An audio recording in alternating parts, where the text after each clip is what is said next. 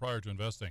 This show contains forward-looking statements that may not come true. Securities investment advisory services offered through Grove Point Financial, member FINRA SIPC.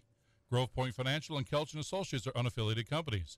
And folks, this program is intended for Wisconsin residents only. Well, good morning and welcome to Saturday in the Studio. I'm Tom King, and we are joined with Merle Kelch on location today, as it is during deer hunting season on the first weekend of fishing. Merle is usually down at the Big O Plain, and that's where we find him today doing the show. Is this like deer camp, though, that you don't do a whole lot of fishing while you're down at the opening of the fishing weekend? Sadly, Tom, I don't even have a fishing pole with me. But we do have one of the guys in our group does have a kayak with all the appropriate fishing gear and tackle boxes and minnows, and so we're going to watch him from the shore, and I hope we wish him well. I see things go on. Yeah, we wish we wish all the fishermen well as they head out this morning. Absolutely. Indeed. Well, we've always done this weekend here, and we came with some other friends over the weekend. We do a Cinco de Mayo party, so tonight is all the appropriate food you might imagine and silly hats. So we'll see how it goes, but it's also the Derby, so we're all going to kind of throw it all into one weekend here. Really, it's just a reason to get together and camp. We know how this goes. Absolutely. All right. Well, but you are here at least for an hour this morning to take folks' financial questions, 715-845-2155. Mm-hmm. And it seems like, every weekend we talk about the volatility of the market these days. It was up, it was down, it was up. The underlying economic numbers look pretty good. So the stock market being schizophrenic, is it just the inflation thing that's going on that's causing the market to have these ups and downs? Yeah, I think it's just schizophrenia. I mean, even if we take a look at what Chairman Powell said this past week, I keep going back and we were telling clients this past week, good is bad and bad is good right now. It's just all kind of crazy. We saw the markets take off on Wednesday and go up dramatically as a result of Chairman Powell saying two things, really. One of them saying that, half-point increases, we're expecting to have at least 2 to 3 of those yet this year. But we don't have any 75-point increases. That's not been on the table for anybody. And so that people are like, hey, that's great. And then when Chairman Powell said that the economy looks like it's fine, in fact, strong and doing well, they said, oh, this is fantastic. The stock market goes up 900 points. What a big relief. Well, then overnight, somebody said, well, what about if it's the market's going too well and it's going to make inflation, make interest rates go even better? Well, that throws us into recession. Well, then we saw the market go backwards. So we're going to continue to keep seeing this whipsaw until we start seeing some progression in the inflationary numbers. Again, we talked about this before last weekend, folks, and though our inflationary numbers look terrible and our GDP look terrible, but the numbers weren't quite what they were. If we take take the core stuff out, which would be food and fuel, which we all need and use, we all know the prices of it. We actually saw those numbers come down a little bit from inflationary numbers, from an inflationary standpoint. So we hope that we continue to see that for the next month. But with all of that, good is bad, bad is good. We got to see a little bit of relief from this inflation coming to try to bring this. So we talk a lot about how the market responds to the news cycle. How much of the hammering that the market and this whipsaw effect is due to the political stuff that's going on? Obviously, there's one side that's going to hammer the administration with the inflation numbers, and when when all of that is a constant drip, drip, drip on social media, on talk shows, on TV, on radio, whatever the case may be, what does that do to the market? Well, I think it increases volatility. I mean, I've been in this business 30-some years, Tom, and I don't think I've ever seen it as crazy as it is right now. So it makes it difficult out there for most people to try to read through and take a look at it. We have, for example, the market's going up on Wednesday. We have clients saying, well, I want to buy in. It looks like things are done. And the next day they said, can I sell? And so it's because of all the whipsaw from the media and stuff that's going on. So hopefully, and one of the things I try to do and bring to this program is to try to sift through all the political BS and simply look at the numbers in there and hopefully try to take some emotion out of investing, which, let's face it, we're all emotional about our investments. And so the just makes it even worse. You don't have your clients trained yet that when the market goes down, you're going to tell them not to sell, that you don't sell when the market's down. They're not trained to see that yet. Tom, we have clients that are really good about that, and they understand, they get it. And so two things we'll usually tell clients when they call into the office. And the first one is don't look at your statements until about October. And the second one is if they complain a lot, we just simply ask if they have more money in their checking account because it's time to buy, and that usually quiets it down. All right, 715-845-2155, the number to call here if you have a question from Earl this morning. I was reading a story on CNBC, and their take is, at least this one analyst, strategist take is that interest rates are going to remain an important factor for the stock market, and the course of the benchmark 10-year bond yield could determine the stock market's next moves. One strategist says the bond market is calling the tune here. What does he mean by that? We've talked about bonds before in the last few weeks. You're not particularly on board with the price of bonds at this point, but yeah. How do the bonds at this point affect the stock market? What's going on there? What happens when you have times like this? People tend to make the term is used, called flight to safety. So they'll start pulling money out of the stock market or start running into the bond marketplace. And so as money starts running into the bond marketplace, it'll tend to drive up yields and drive the price down. So as the yields go up, it then becomes more and more attractive for you and I as the stock guys to say, well, I want to go hang out with the bond guys because I'm not getting whipsawed up and down in the marketplace, and I want to go over into the bonds. So I want that bond price instead. And so money will start to drift over into there. So as the yields go up, it tends to dictate what happens with the stock market because people are wanting to buy into that type of a investment or security. The 10-year. So the problem with that right now is the interest rates are going up and the bond price is dropping. And so if you're holding on to bonds, you're getting whipsawed right now. There too at the moment, which you're getting hit on both sides at the moment in the market. Yeah, I'm seeing this chart. The U.S. 10-year Treasury year-to-date yield is up from 1.5 in January to just over 3 now. Yeah. And the suggestion is that that's linked to a lot of things, including mortgages, and so that's why we're seeing what we're seeing. Yeah, 30-year mortgages now near 6%, matter of fact. So they jumped up quite a bit. In fact, I read an article this morning, and I don't have it in front of me, so I can't cite it, but saying that the boom is over for real estate mortgages right now. So hopefully you have your mortgages locked in, folks. So that would be a good idea. But I think that's part of it. Eventually, Tom, what's going to happen is you and I as investors are going to say, okay, we think the market's kind of goofy, but we still want income during retirement. Where do we get that income during retirement? And so that's where the bond marketplace starts to come back in. There's going to be a whole bunch of young guys that, like me, that are in this business, that financial professionals that have been around the marketplace for the last 10 years. Are going to have to do a laddered bond portfolio. They may not remember how to do it. It's going to take old guys like me to have to remember these things. Now are you talking about municipal bonds or corporate bonds or both? Either one. Yeah. Tom, let's look at this. We have a bunch of clients that are coming up in retirement this year. Tons. And we're doing a ton of planning in our office with myself and Kim and Mary and all of us. So with the retirements that are coming up, how do we look at it and say, okay, I need to make sure that I have a guarantee of and I'm making up a number here, folks. We need to have a guarantee of that $2,000 per month. How do I do that? Well, you look at the stock market right now, and it's so whipsawed up and down, that makes people a little nervous. But, so what we do is in the past, you either use some annuity types of things or you use some bond type of stuff. And then part of that, the bonds are getting whipsawed so bad that you put the money in, you have a potential of having a 5 or a 10% drop in your bond value aside from the interest rates. And so everything's a little difficult right now. And it's going to be for the next number of months, I believe. So, but, some of the things that I tell people, if you're getting ready to retire right now, make sure you have a little extra you need. Have some that you're not going to draw income from, so you can let it grow. And then look at, I think bonds are coming pretty soon that will have price. I'm kind of on the fly here. The other part of it is to also use some annuities. And I say that because I have to have a whole bunch of asterisks and codes in there when I say you have to use some annuities for income. I'm just trying to think how we do that. All right, let's do this, folks. If we want to have income from bonds, the reason we do that is because bonds pay us interest rates, but they're not tied to the stock market. So the stock market can go up and down. If we buy a bond today at, let's say, $10,000, we get that money back in 5 or 10 or 15 years. Whenever that bond matures, we get our $10,000 back. So we get the interest rate along the way. So with the price going up and down, it doesn't matter, but we get that interest. And if we're using some municipal bonds, we have the ability to buy a guarantee along with that interest in case something happens with the money. So insurance companies will do that, and they'll do the same thing through annuity vehicles. Whether it's fixed, they'll buy more bonds. They'll buy some bonds inside of the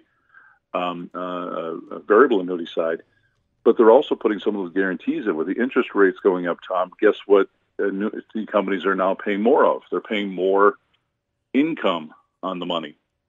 So let me back up now with that. When we're talking about this now, folks, Tom, is that annuity companies are paying us higher income on our money. That doesn't mean earnings, okay? People that have variable annuities right now, they're down like everybody else as far as the principal goes of the cash value in the policy, but the income is going up. And the income is tied to the bond market and what the annuity company can build in a portfolio or have guaranteed in a portfolio. So a lot of incomes that are coming out of annuities today have gone up in the last couple of months to 5% to some as much as 6.5% from an income standpoint. So if you're getting ready to retire, I would use and look at some of these different products because we know what the income is going to be, and then we can plan for the long term for the monies in the marketplace so that they stabilize over the next 6 months, 3 months, 1 year, 5 years, whatever it takes. But we can make sure that our income is stabilized. We know it's going to be.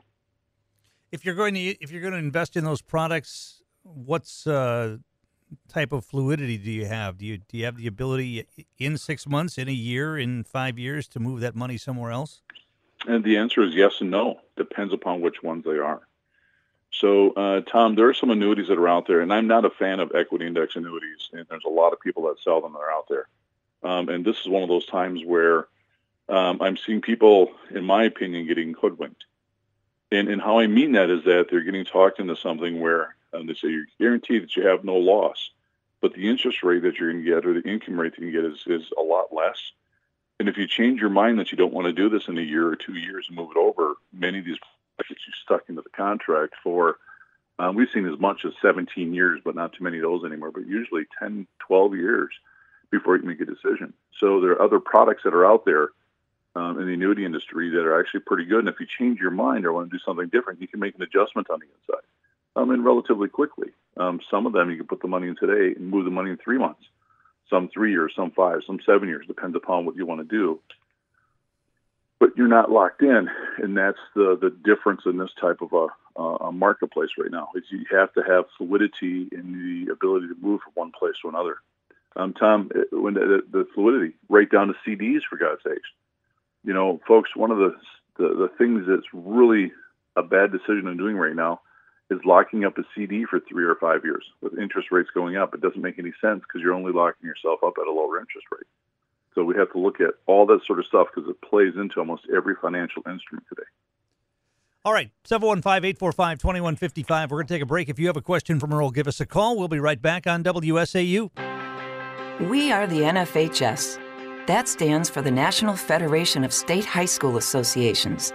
But really, what we stand for, together with the WIAA, are the 178,000 high school sports students in Wisconsin. And so we stand. We stand for the runners, soccer and basketball players. We stand for their coaches, administrators, and officials. We stand for the swimmers, football. The first step, now take the next. Visit SaveByTheScan.org for a simple quiz to see if you're eligible and talk to your doctor about screening. SaveByTheScan.org is brought to you by the American Lung Association's Lung Force Initiative and the Ad Council. It is vitally important that the American people understand. From your street to Main Street. You have to explain what is going on. From Wall Street to Pennsylvania Avenue. A joke. Raised a lot of alarm bells. Recession fears. And around the world. Everywhere. We're bringing you the news that counts. Facts matter. Correct information. Inform the American people. 24/7. Important issues that are facing this country. This is absolutely insane. From WSAU and WSAU.com. We're back in the studio. I'm Tom King. Merle Kelch joining us on location today. We have a call. Let's go to the phone this morning. Good morning. Oh, we did have a call, and apparently they're gone. Phone lines are open, though. 715-845-2155 is the number to call. And I saw a question on one of the financial websites, an interesting column, and I would imagine there are some people that think about doing this. I wanted to get your take on it. If someone has a lot of debt, high interest rate debt, whether it's credit cards or a car or something else, Is it a good idea to take some of your investment money that you have invested and use that to pay off that debt? And what are the pros and cons of doing that? Tom, this has been an age-old, excuse me, an age-old thing that I've had to work on with clients over the years many times.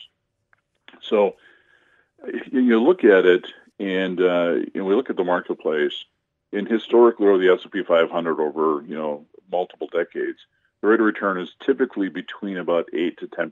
So that's the range. Maybe a few years, you get it up to 11, and some of them may come a little bit lower, but that's the typical range, 8 to 10%. So if you take a look at a credit card and you look at the rate of return that you're paying, I shouldn't say the rate of return, look at the rate of interest that you're paying on a credit card, what's that at? 17 to 25%, yeah. Yeah. So you look at that and you think, well, where is my money growing better?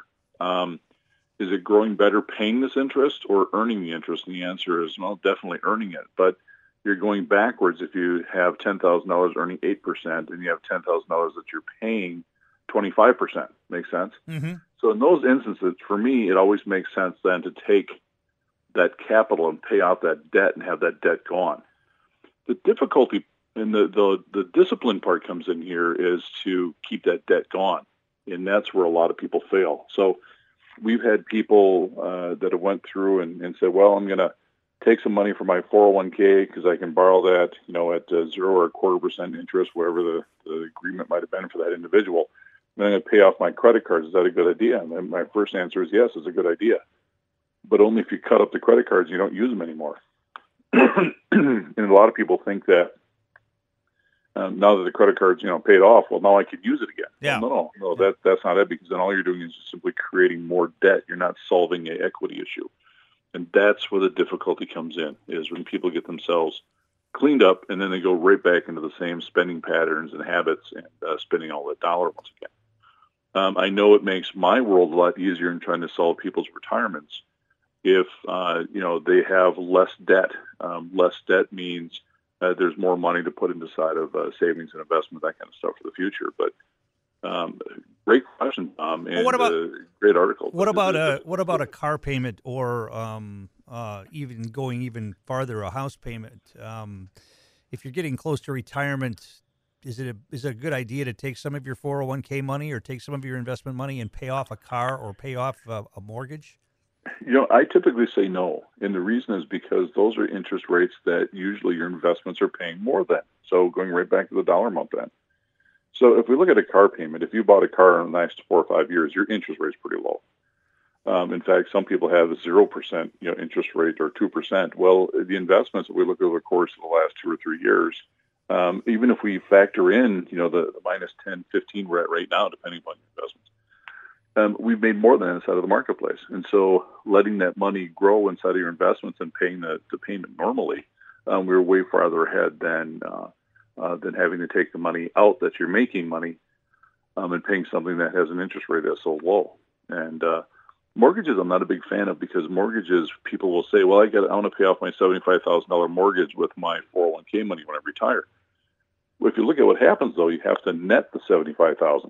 So you have to put the taxes in. So you're usually taking out 100, maybe 110, depending upon your tax bracket. So now you're taking out a whole bunch of you're taking off a big chunk of the goose that's laying the golden eggs to pay off that mortgage. Granted, you don't have the payment, but usually the mortgage payment, again, the interest rates on that are much lower than what you're earning on the actual money. And so I'm not a big fan of doing that unless, of course, something is needed to be done. All right, I'll tell you what, we need to take a break for some news here. We'll come back with more. Phone lines are open. If you have a question for Merle, give us a call. We'll be right back on WSAU. Spaghetti sandwiches for dinner? They're my fave. Dad, you're the GOAT. You don't have to speak teen to be a perfect parent. Thousands of teens in foster care will love you just the same. Visit adoptuskids.org. Brought to you by the U.S. Department of Health and Human Services, Adopt U.S. Kids, and the Ad Council.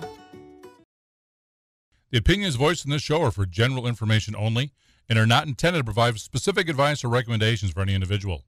To determine which investments may be appropriate for you, consult your attorney, accountant, financial advisor, or tax advisor prior to investing.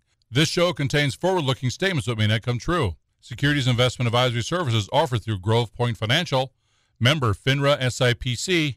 Grove Point Financial and Kelch & Associates are unaffiliated companies. And, folks, this program is intended for Wisconsin residents only. And we're back. I'm Tom King in the studio. Merle Kelch joining us on location today, 715-845-2155, the number to call. All right, so the market is fluctuating and whipsawing all over the place, but as we have talked about many times on this show, there are always places to make money in the market. What are some of those sectors right now that you're looking at as possible havens to make a little coin during these turbulent times?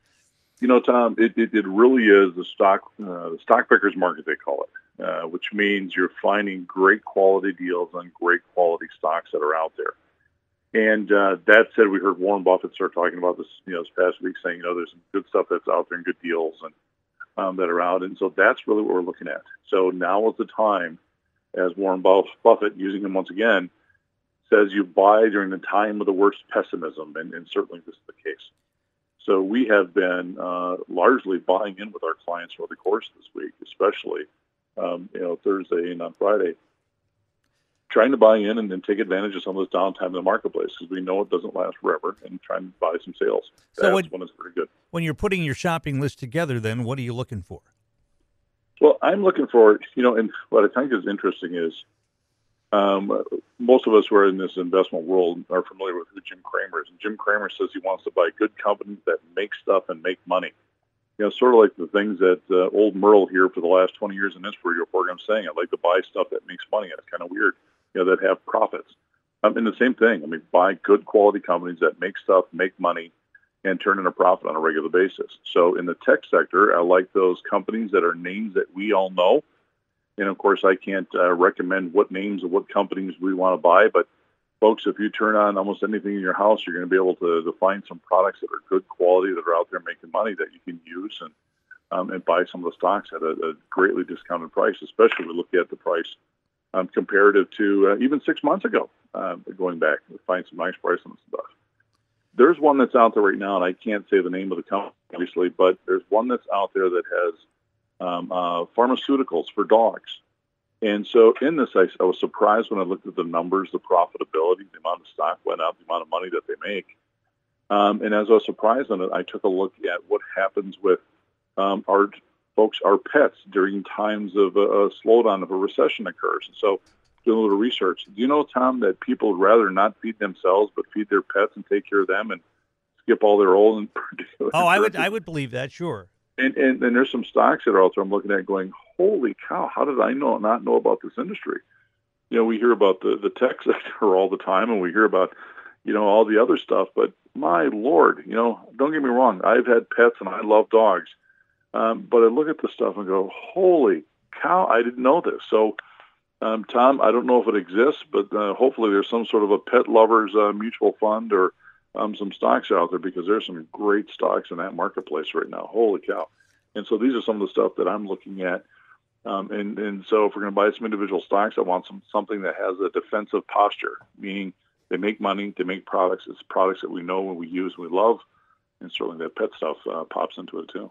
That being said, then when you look at your portfolio and you see maybe some dogs, and then you have to ask yourself, all right, do these stocks have the ability to bounce back, or are they just going to keep leaking here? And when do you decide to jettison the stuff that's really not performing?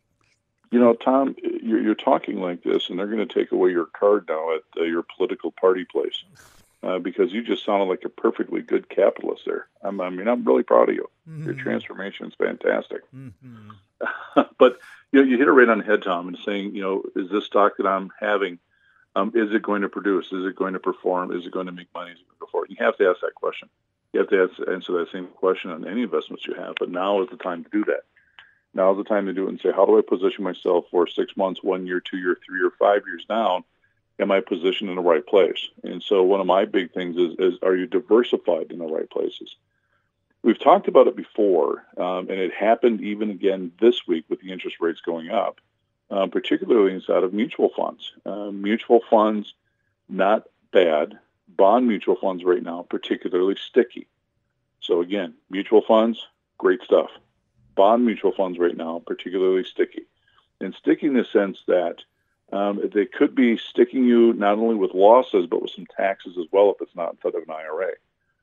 remember, folks, when interest rates go up, bond prices drop. We've talked about it, touted about it in this program for the last 20 years we've been on. But inside of bond mutual funds, we can't hold, like if we had an individual bond, remember we talked about it earlier, Tom, we buy it today, we hold it till our maturity, we get our money back. So on that, if we own a bond mutual fund, we can't control that aspect of it. A bond mutual fund manager is buying, 100, 200, maybe different bonds on the inside. And they're going to hold on to these bonds. They're going to buy and sell them all over the place. So we get a taxable event if it's not in an IRA. And when the interest rates go up, the collection of those bonds are going to come down in price most instances. And so that's the part right now that we've been going through with clients and saying, we got to do stuff that's better. We can't use those. We got to do something different because those bond mutual funds are going to shoot us in the foot. Better to buy the individual bonds. And again, that goes back to and saying when. And I'm just simply saying not yet on the individual bonds. The prices aren't quite there yet for what I would want for my portfolio for my clients. What about the other flights to safety that we generally talk about? What about things like precious metals? What about things like other commodities? What about your favorite topic, cryptocurrencies, things like that? Yeah, and crypto's been getting hit pretty good too. More and more regulation tends to come up with the cryptocurrency. I'd probably stay away from that. Though my son-in-law would probably say, I'm going back in, I'm going heavier because the price came down. I'd probably stay away from that because it's nothing we can hold on to. So let's say we go into a recession, and folks, we're going to. I doubt it this year, but we're going to have a recessionary event. We're going to have a recession. Why? Because it always happens. We're going to. But we don't see that happening this year, and that's where the media thing is driving us nuts. But you want to have some defensive things, some things you can hold on to. Again, those products, the things that you hear, you use. The companies make money, they make profit, they have employees, they pay dividends, and so that's the stuff you want to look forward to and look at. So the safe havens, gold and oil tend to be safe havens because they tend to go up when we have some economic instability. And are they? Yeah, probably. The problem is they tend to be so volatile that most people get themselves stuck at them. If you're gold and trying to go buy a bar of gold, again, the premium and discount whipsaws you. So you might want to use an ETF if you're going to do that, where you can buy it and sell it like an individual stock on a daily basis. But, those things are also something to take a look at, something we hold on to. What portion of your portfolio are you looking at for stuff like that? Usually for metals, a lot of the experts and the people that are out there tell you never to go more than 10% of your portfolio. And I've seen people make this mistake time and time again, where they're convinced because of media and commercials on TV that they need to put everything inside of gold. And in fact, folks, don't do that. About 10% at maximum. All right, 715-845-2155. If you have a question for Merle, give us a call. We're going to take a quick break. We'll come back with more, and we have some time left for phone calls. If you want to give us a call, do it right now. And you're listening to Making Financial Sense with Merle Kelch on WSAU. Now, this day. Here's Chris Conley. Our soldiers were returning. Sick to my stomach. Stop and think a little bit before you speak. News Talk, WSAU. And we're back. I'm Tom King in the studio. Merle Kelch joining us on location today. 715-845-2155 is the number to call. We've talked in the past about how the pandemic and the experiment of shutting down the world economy, what it did to the world economy. What about the war in Ukraine? And obviously, hopefully it doesn't go into a wider war, but that is certainly a possibility going forward. You would think that the decades and decades of wars would have made the world economy almost immune to conflicts like that, affecting them in any great way. But is this one different? Is this one going to have a major effect on the world economy that we need to think about at this point in time? Well, I think it is, and for a couple of different reasons. But let me back up for that one second, because there's something going on Monday. Let's chat about it, and then let's come back to that. So if I circle around, Tom, remind me back of that, but I'll tell you why I think Ukraine's going to make a difference on the world economy in two different directions.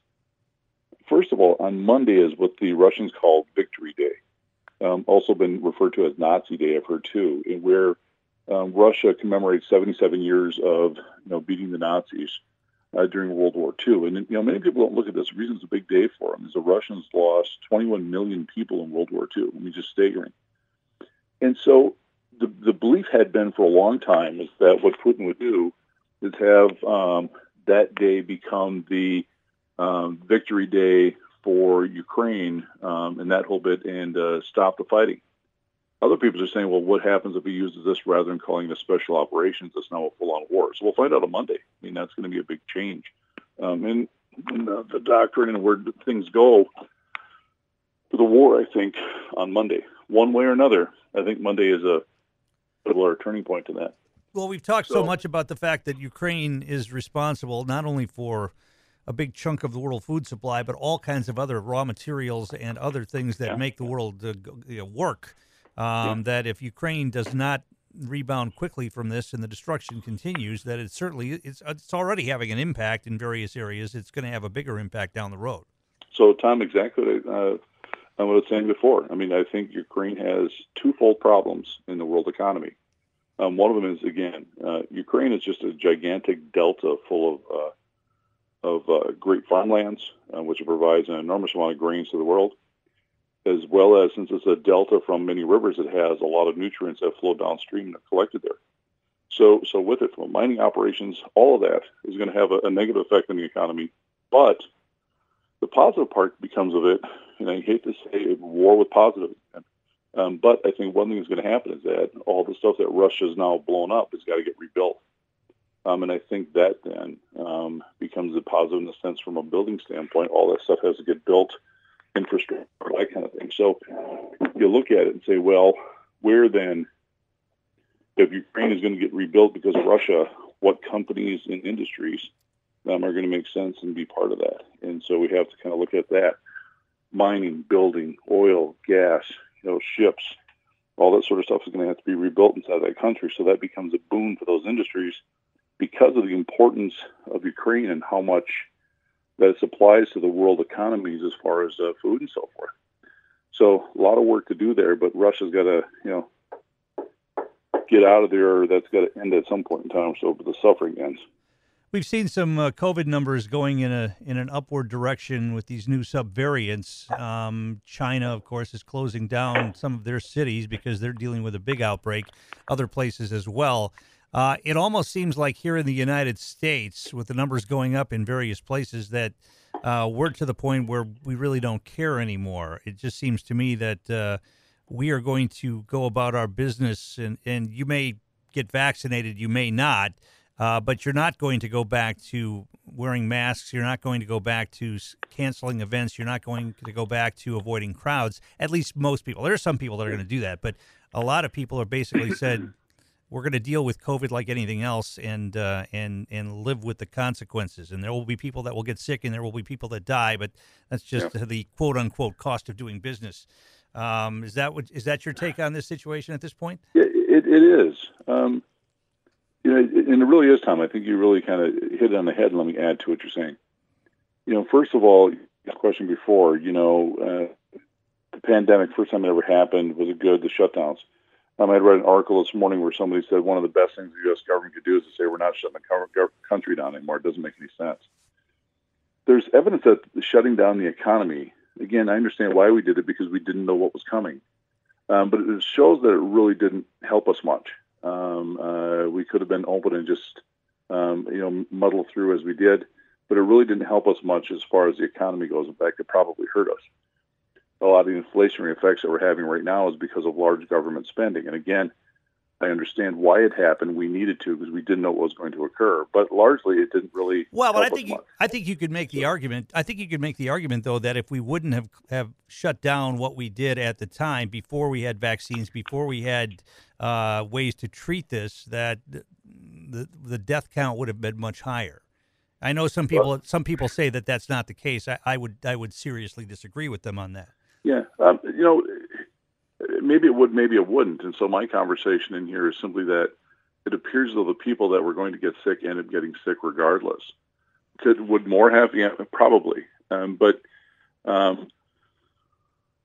We look at China on the other side of it, and they've done close down after close down after close down, and now they're shutting down one of the biggest parts in the world, which is probably going to have a blip from an global economic standpoint because they essentially shut down another city and one of the larger ones.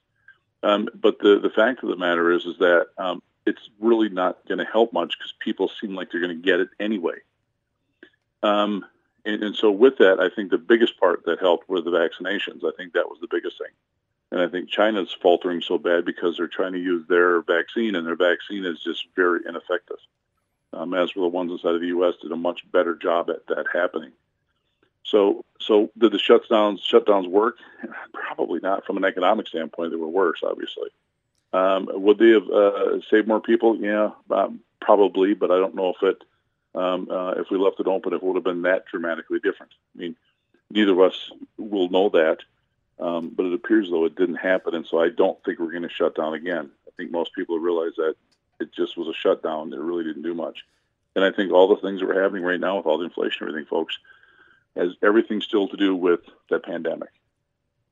What about and that's my story. I'm sticking to it. What about the shutdowns and the problems we've been having with China and with Russia? And, we've talked about the situation with the supply chain, and a big part of the supply chain problems are some of the, problems we're having with China and with Russia.